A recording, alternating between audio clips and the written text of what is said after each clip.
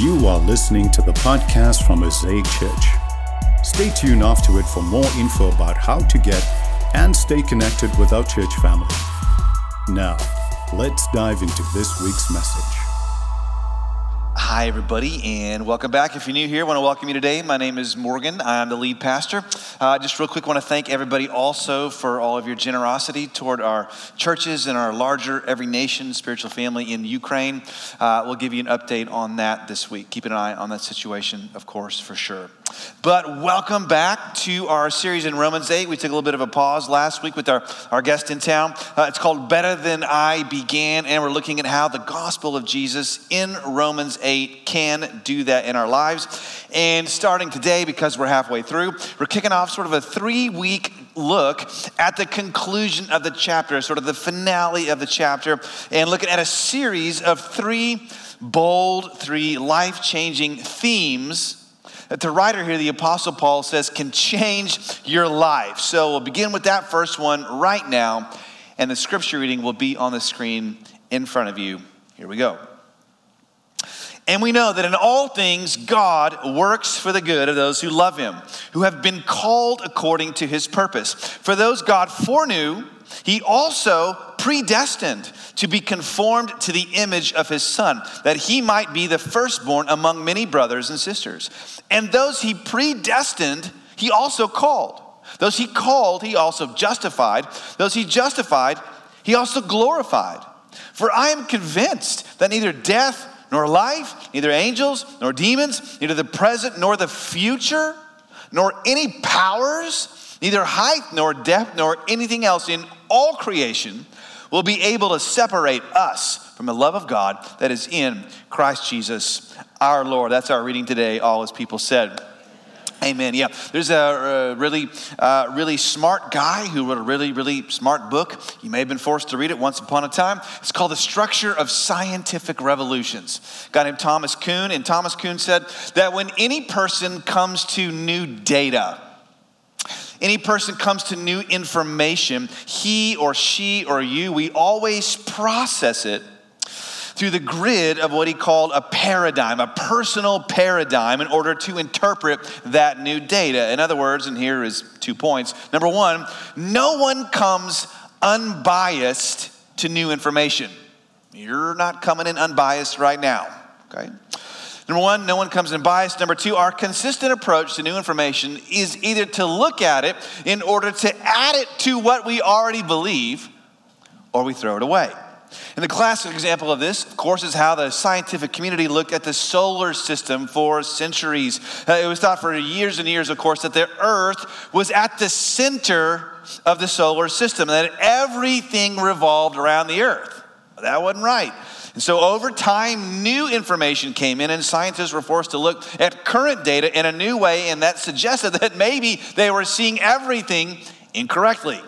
And this is the way that Thomas Kuhn says that understanding progresses. We interpret through old paradigms, we see things through old grids until something comes along that's too big to ignore, and it shatters our old grid.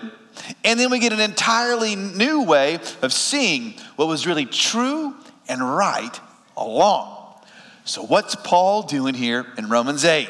Here it is. He's trying to shatter something.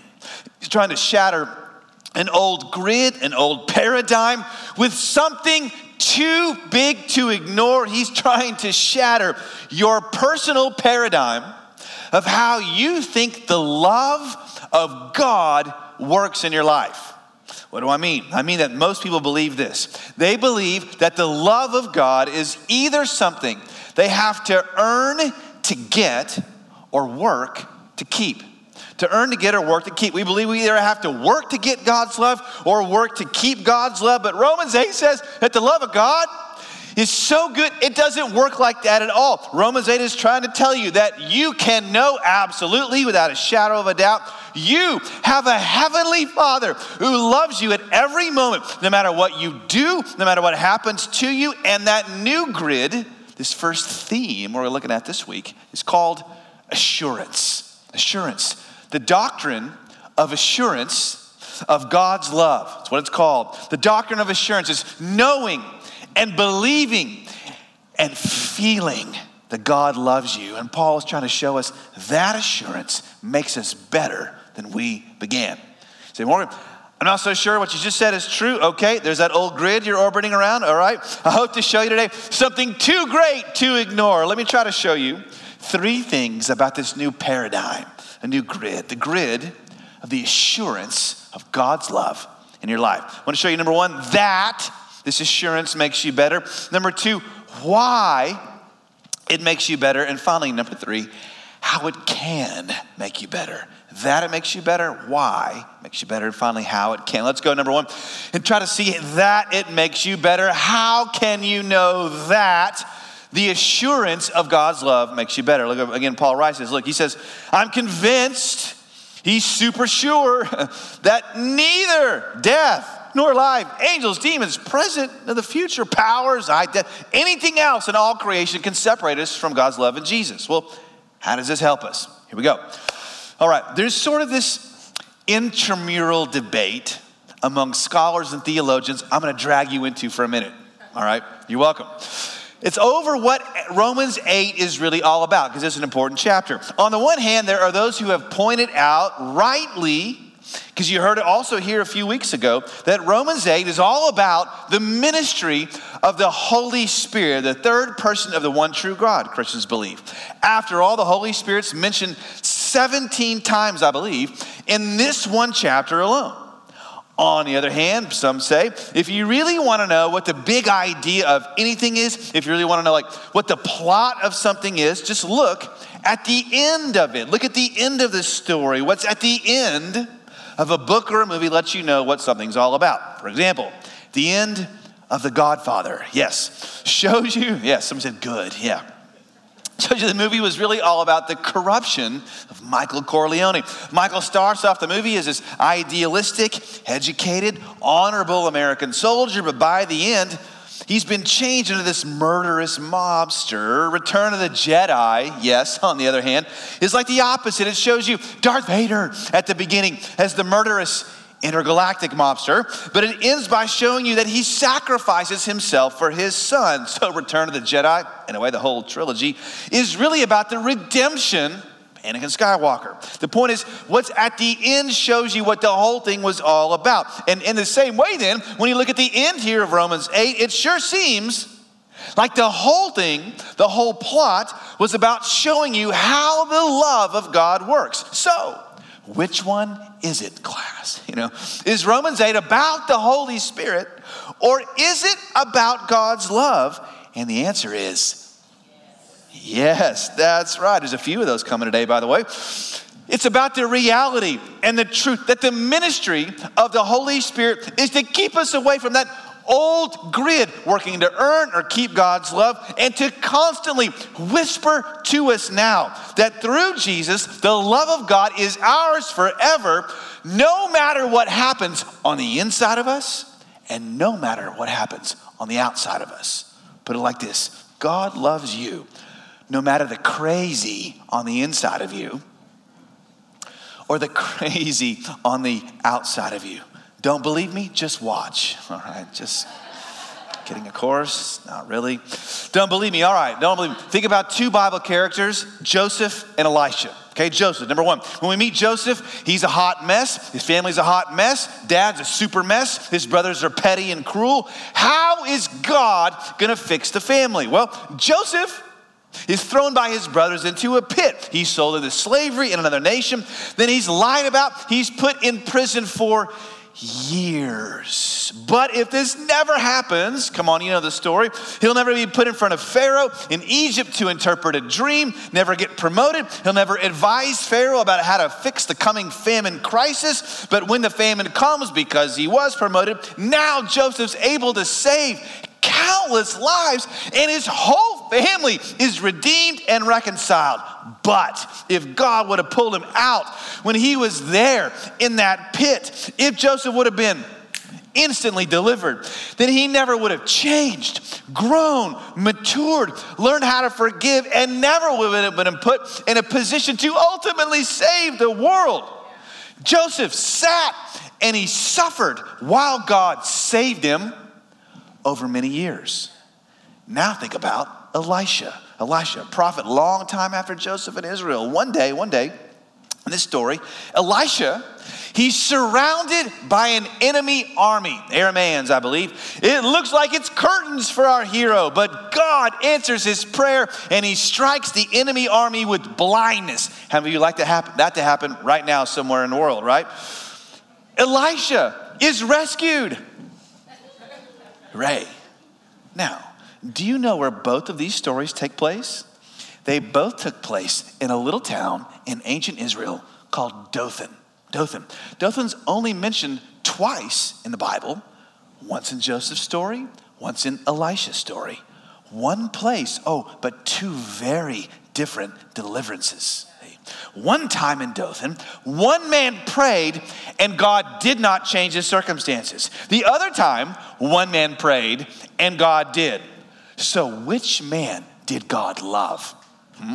Which man's life was God working in? Which man did God save? Was God working in Joseph's life, or was he working in Elisha's life? And the answer again is yes, that's right. God was loving Joseph through the crazy on the inside of him.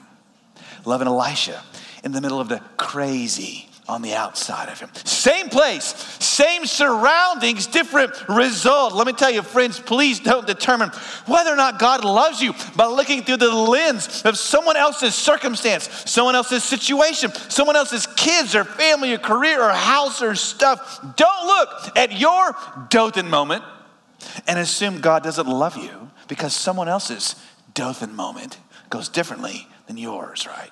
Let me tell you, God's love kept a wounded teenager. God's love kept an old man, and it will keep you. And isn't this Paul's point, by the way? Nothing can separate you from God's love. Now you say, well, like some people have, Paul's list doesn't include sin, right? You're putting an asterisk in there. Paul says nothing in all creation can save me, but it doesn't include sin. God didn't create sin. Therefore, my sin can separate me from God's love. I would say no. Two things about that quick. Please don't, again, create an asterisk in Romans 8 where there isn't one. Don't we think Paul is brilliant? Yes. Don't we think Paul is wise? Yes. Didn't Paul just spend the previous 7 chapters going on and on about sin? Yeah. Do you think he would have forgotten that when he got to chapter 8? No. And number 2, if your sin couldn't keep God from saving you by grace in the first place, why would your sin prevent God from keeping you now by grace? Now, will your choice to sin, if you do that, affect you? Yes. Could it break your life and family? Yes.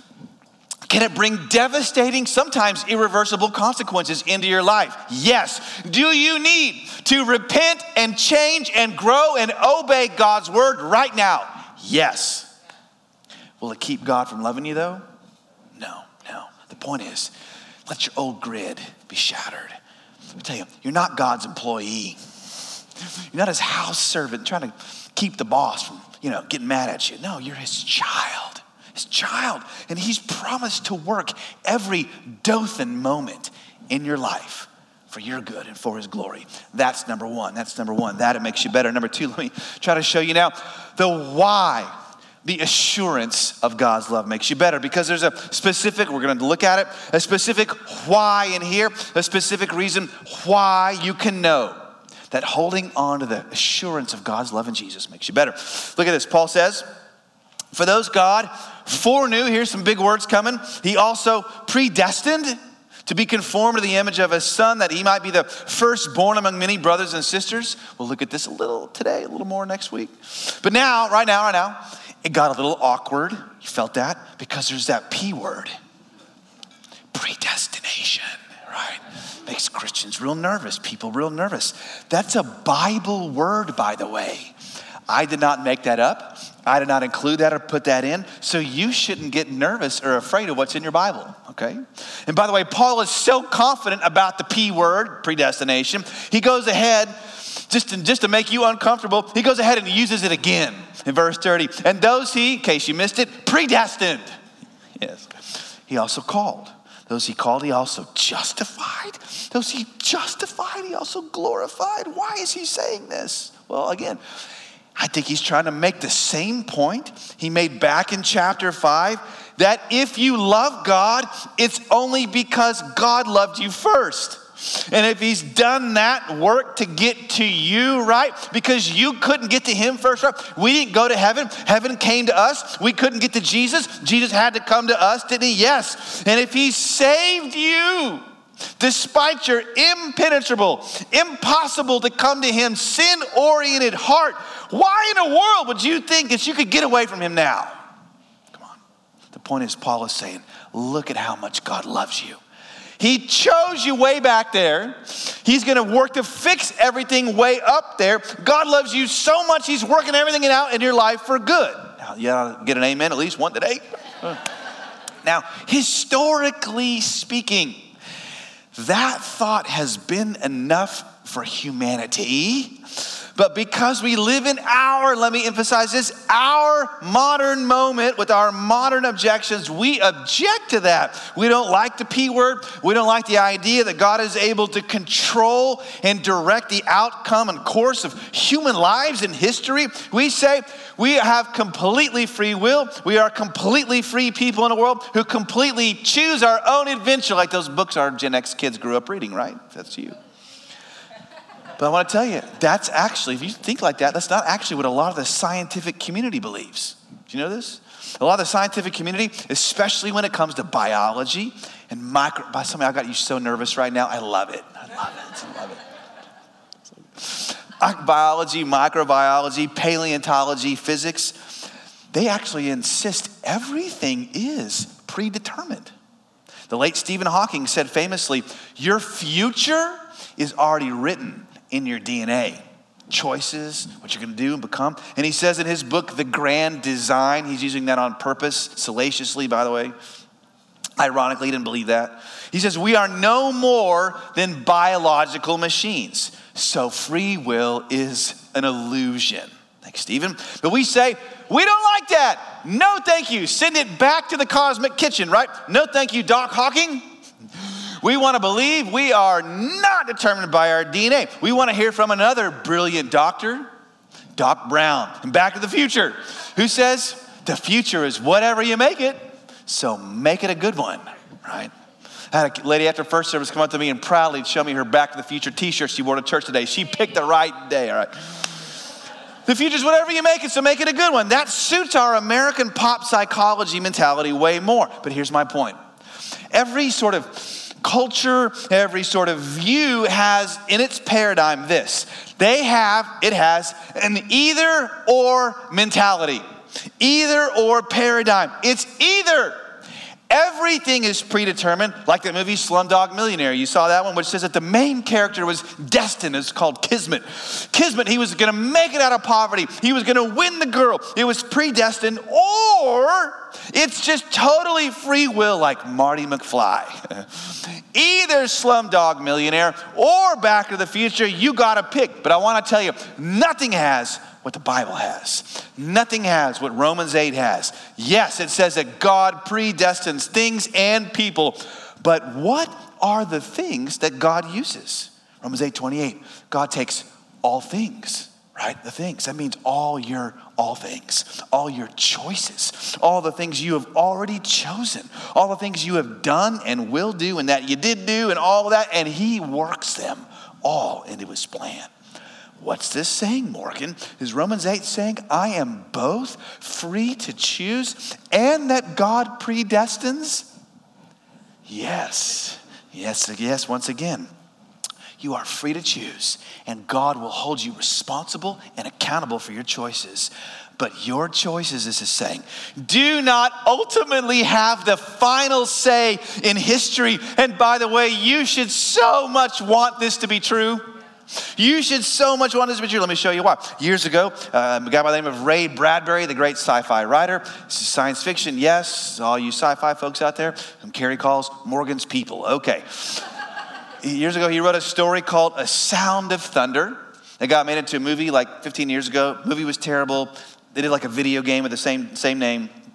But the story is great, and it's like the basis for about every time travel movie you've ever seen, including Back to the Future. But in Bradbury's story, in the future, there's this illegal time machine that exists that takes people back in time millions of years to hunt dinosaurs. That's the deal. But even the unscrupulous time-traveling company with the illegal time machine, it's called Time Safari. Even Time Safari has one rule. The Time Safari guide, Travis, tells one of the travelers, named Eccles, says, Eccles, when you go back in time, you got to make sure that you do one thing. He says, you've got to stay on the path. When you get out, there's like this floating anti-gravity path, and everyone has to stay on the path. Don't get off the path no matter what. Eccles says, well, why not? Why can't I get off the path? Travis says, if you get off and you step on a mouse, you could kill the mouse. Eccles says, what's the big deal about one mouse? Well, Travis says, look, if you kill the one mouse, think about all the families of that one mouse that coulda, woulda, shoulda been born. And then Travis goes on and he says, well, what about the foxes? They don't need those mice to survive. For one of 10 mice, a fox dies. For one of 10 foxes, a lion starves. For one of a lion, all manner of insects, vultures, infinite billions of life forms are thrown into chaos and destruction. By stepping on one single mouse, the caveman starves. With the death of that one caveman, a billion others yet unborn are throttled in the womb. Perhaps Rome never rises on its 7 hills. Perhaps Europe is forever a dark forest. Step on a mouse and you crush the pyramids. Queen Elizabeth might never be born. Washington might not cross the Delaware. There might never be a United States at all. So be careful. Stay on the path. Never step off. And they go back in time. And guess what Eccles does? Don't do it, Eccles. Right? He steps off the path. He steps on a butterfly. Accidentally kills it. Yeah, the butterfly effect. You've heard of that. Came from this story. They return to the future with the butterfly on his boot, only to realize when they get back that somehow they've changed now everything for the worse. And the story ends when Travis pulls out his gun and he shoots Eccles. There's a sound of thunder and the story ends. You're like, it's not very inspiring. No, it's not. But it is interesting. You gotta admit, yeah. Here's my point.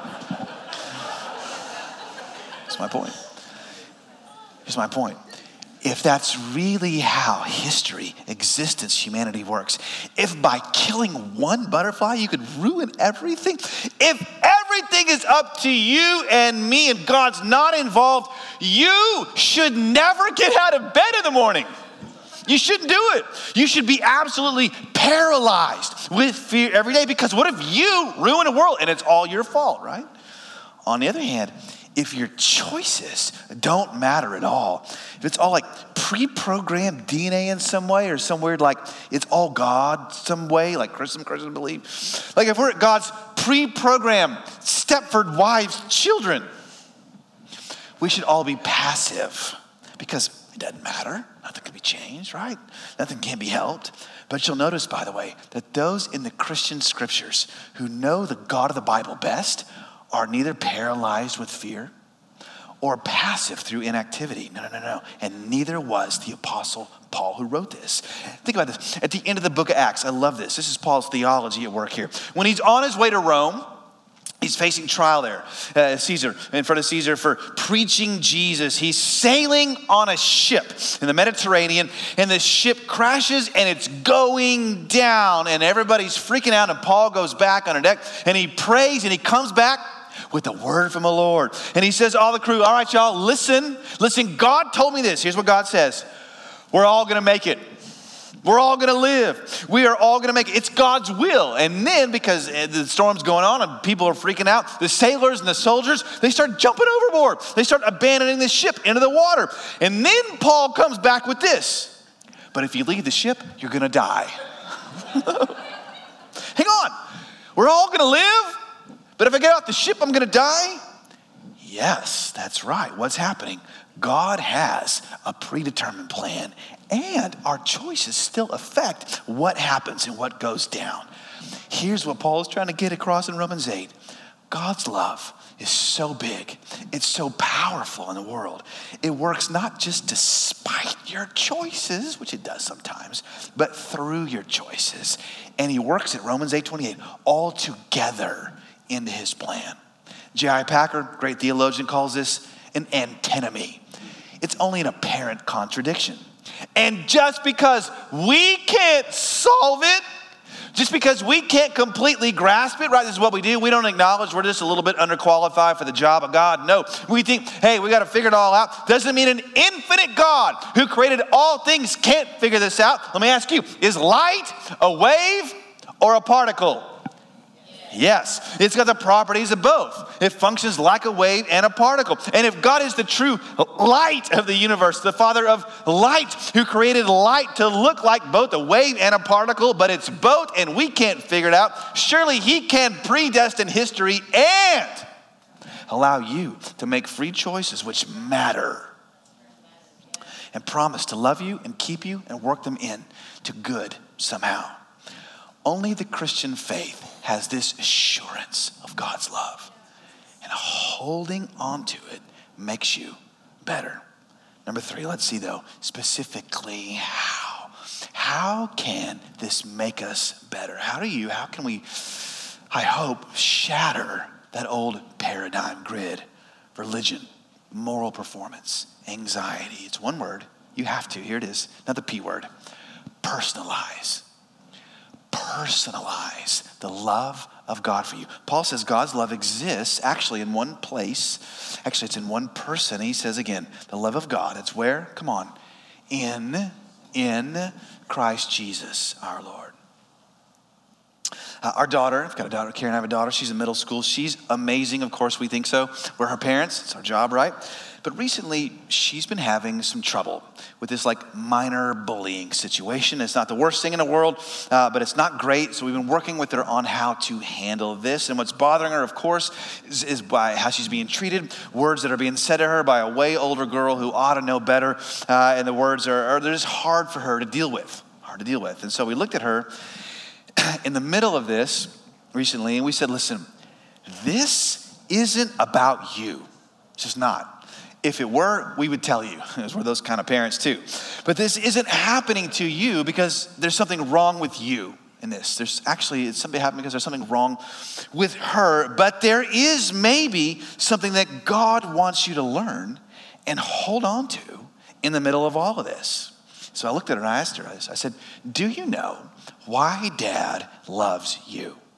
She kind of looked at me like this, like, wondering like maybe she was expecting something I've been just holding on to for 13 years and I'm only going to lay on her now. I said, no. I said, Dad loves you because he loves you. Dad loves you because he loves you. And now that actually helped her. It got through to her a bit. And I think that's the same thing that God, our Heavenly Father, is trying to get across to us all the way back in Deuteronomy 7, which Paul's sort of channeling here. Deuteronomy 7, God says to his people, then listen, the Lord did not set his affection on you and choose you because you were more numerous than other peoples, for you were the fewest of all people. Remember that, Israel, when you were like real small? But it was because the Lord loved you and kept the oath he swore to your ancestors that he brought you out. And when you read this, you're like, what? This is saying God loves his people because God loves his people? That sounds like circular reasoning. That's right. It is. But surely you're thinking God saves his people because they were super good looking.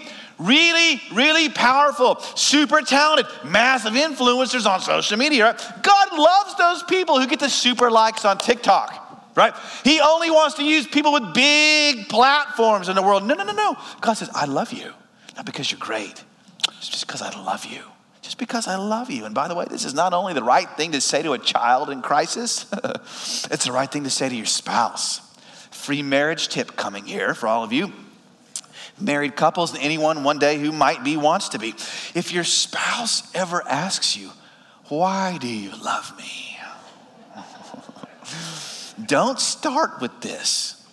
It's because you're the prettiest, or you're the smartest, or you're the strongest, or you're the richest. Why? Because all of those things they're come and go type things, right? Let's just acknowledge you could always meet somebody prettier. Right? What happens when you both know it, right? Someone smarter, someone richer, all that stuff could go. You could lose your looks, lose your mind, lose your money. But then what's even worse is now if you begin with that, you're asking the other person to centralize that. Make that the central factor in your relationship. Now they have to keep it up, or the implication is if they don't, then you're gone. You've just made, in other words, your love conditional. When you really love someone, you don't lead with that. You lead with this: I love you because I love you. And that's why God goes on in Deuteronomy 7.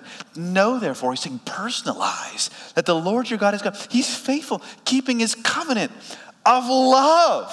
So he's saying personalize my love. Let my covenant of love fill your heart. And now when you and I flash forward, when we look at Jesus Christ, centuries after this on the cross, as his friends have left him, as his countrymen have left him, as his empire was killing him, as God Almighty looked away, and you look at him and you realize that at any moment he could have stopped it.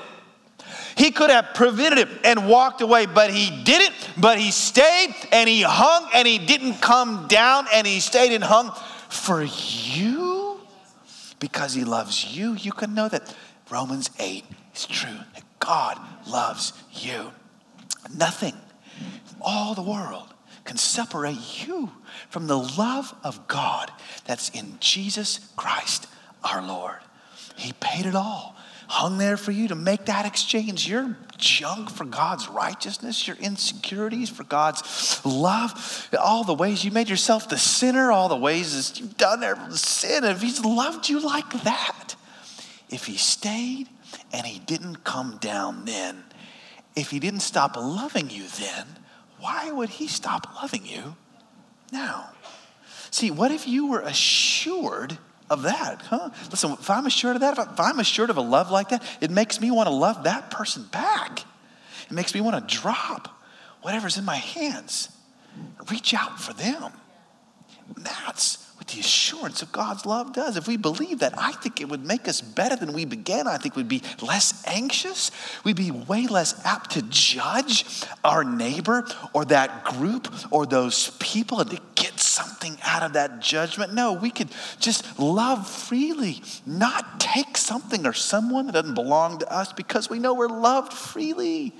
The assurance, the love of God makes us better than we began. And there's a reason why, church, Christians have sung for a long time this hymn: blessed assurance, Jesus is mine. Oh, what a foretaste of glory divine. I'm an heir of salvation, purchased of God, born of his Spirit, washed in his blood. This is my story. This is my song, praising my Savior all the day long. Hope you could say amen to that. Let me take a moment and pray for us. God, I pray today, whatever we're walking through, going through, feeling, hanging on to, highs or lows, something we're worried about in our future, something we're hanging on to from our past. Your word says we can't be separated from your love. This isn't just for happy people in nice neighborhoods. This is for the shipwrecked, for the hungry, for the starving, for the downcast, for the marginalized, for the forgotten, for the oppressed, for those beaten by the rod of an empire, those neglected and imprisoned unjustly. This is for them. All those who call on the name of the Lord shall be saved. And Lord, I'm praying we would personalize your love for us today, now, in Jesus' name. Let this be true of us. In Jesus' name I pray. Amen. Thanks for listening. For more info about how to get and stay connected to Mosaic Church, please visit us online at www.mosaicchurchaustin.com or download our app from your app store.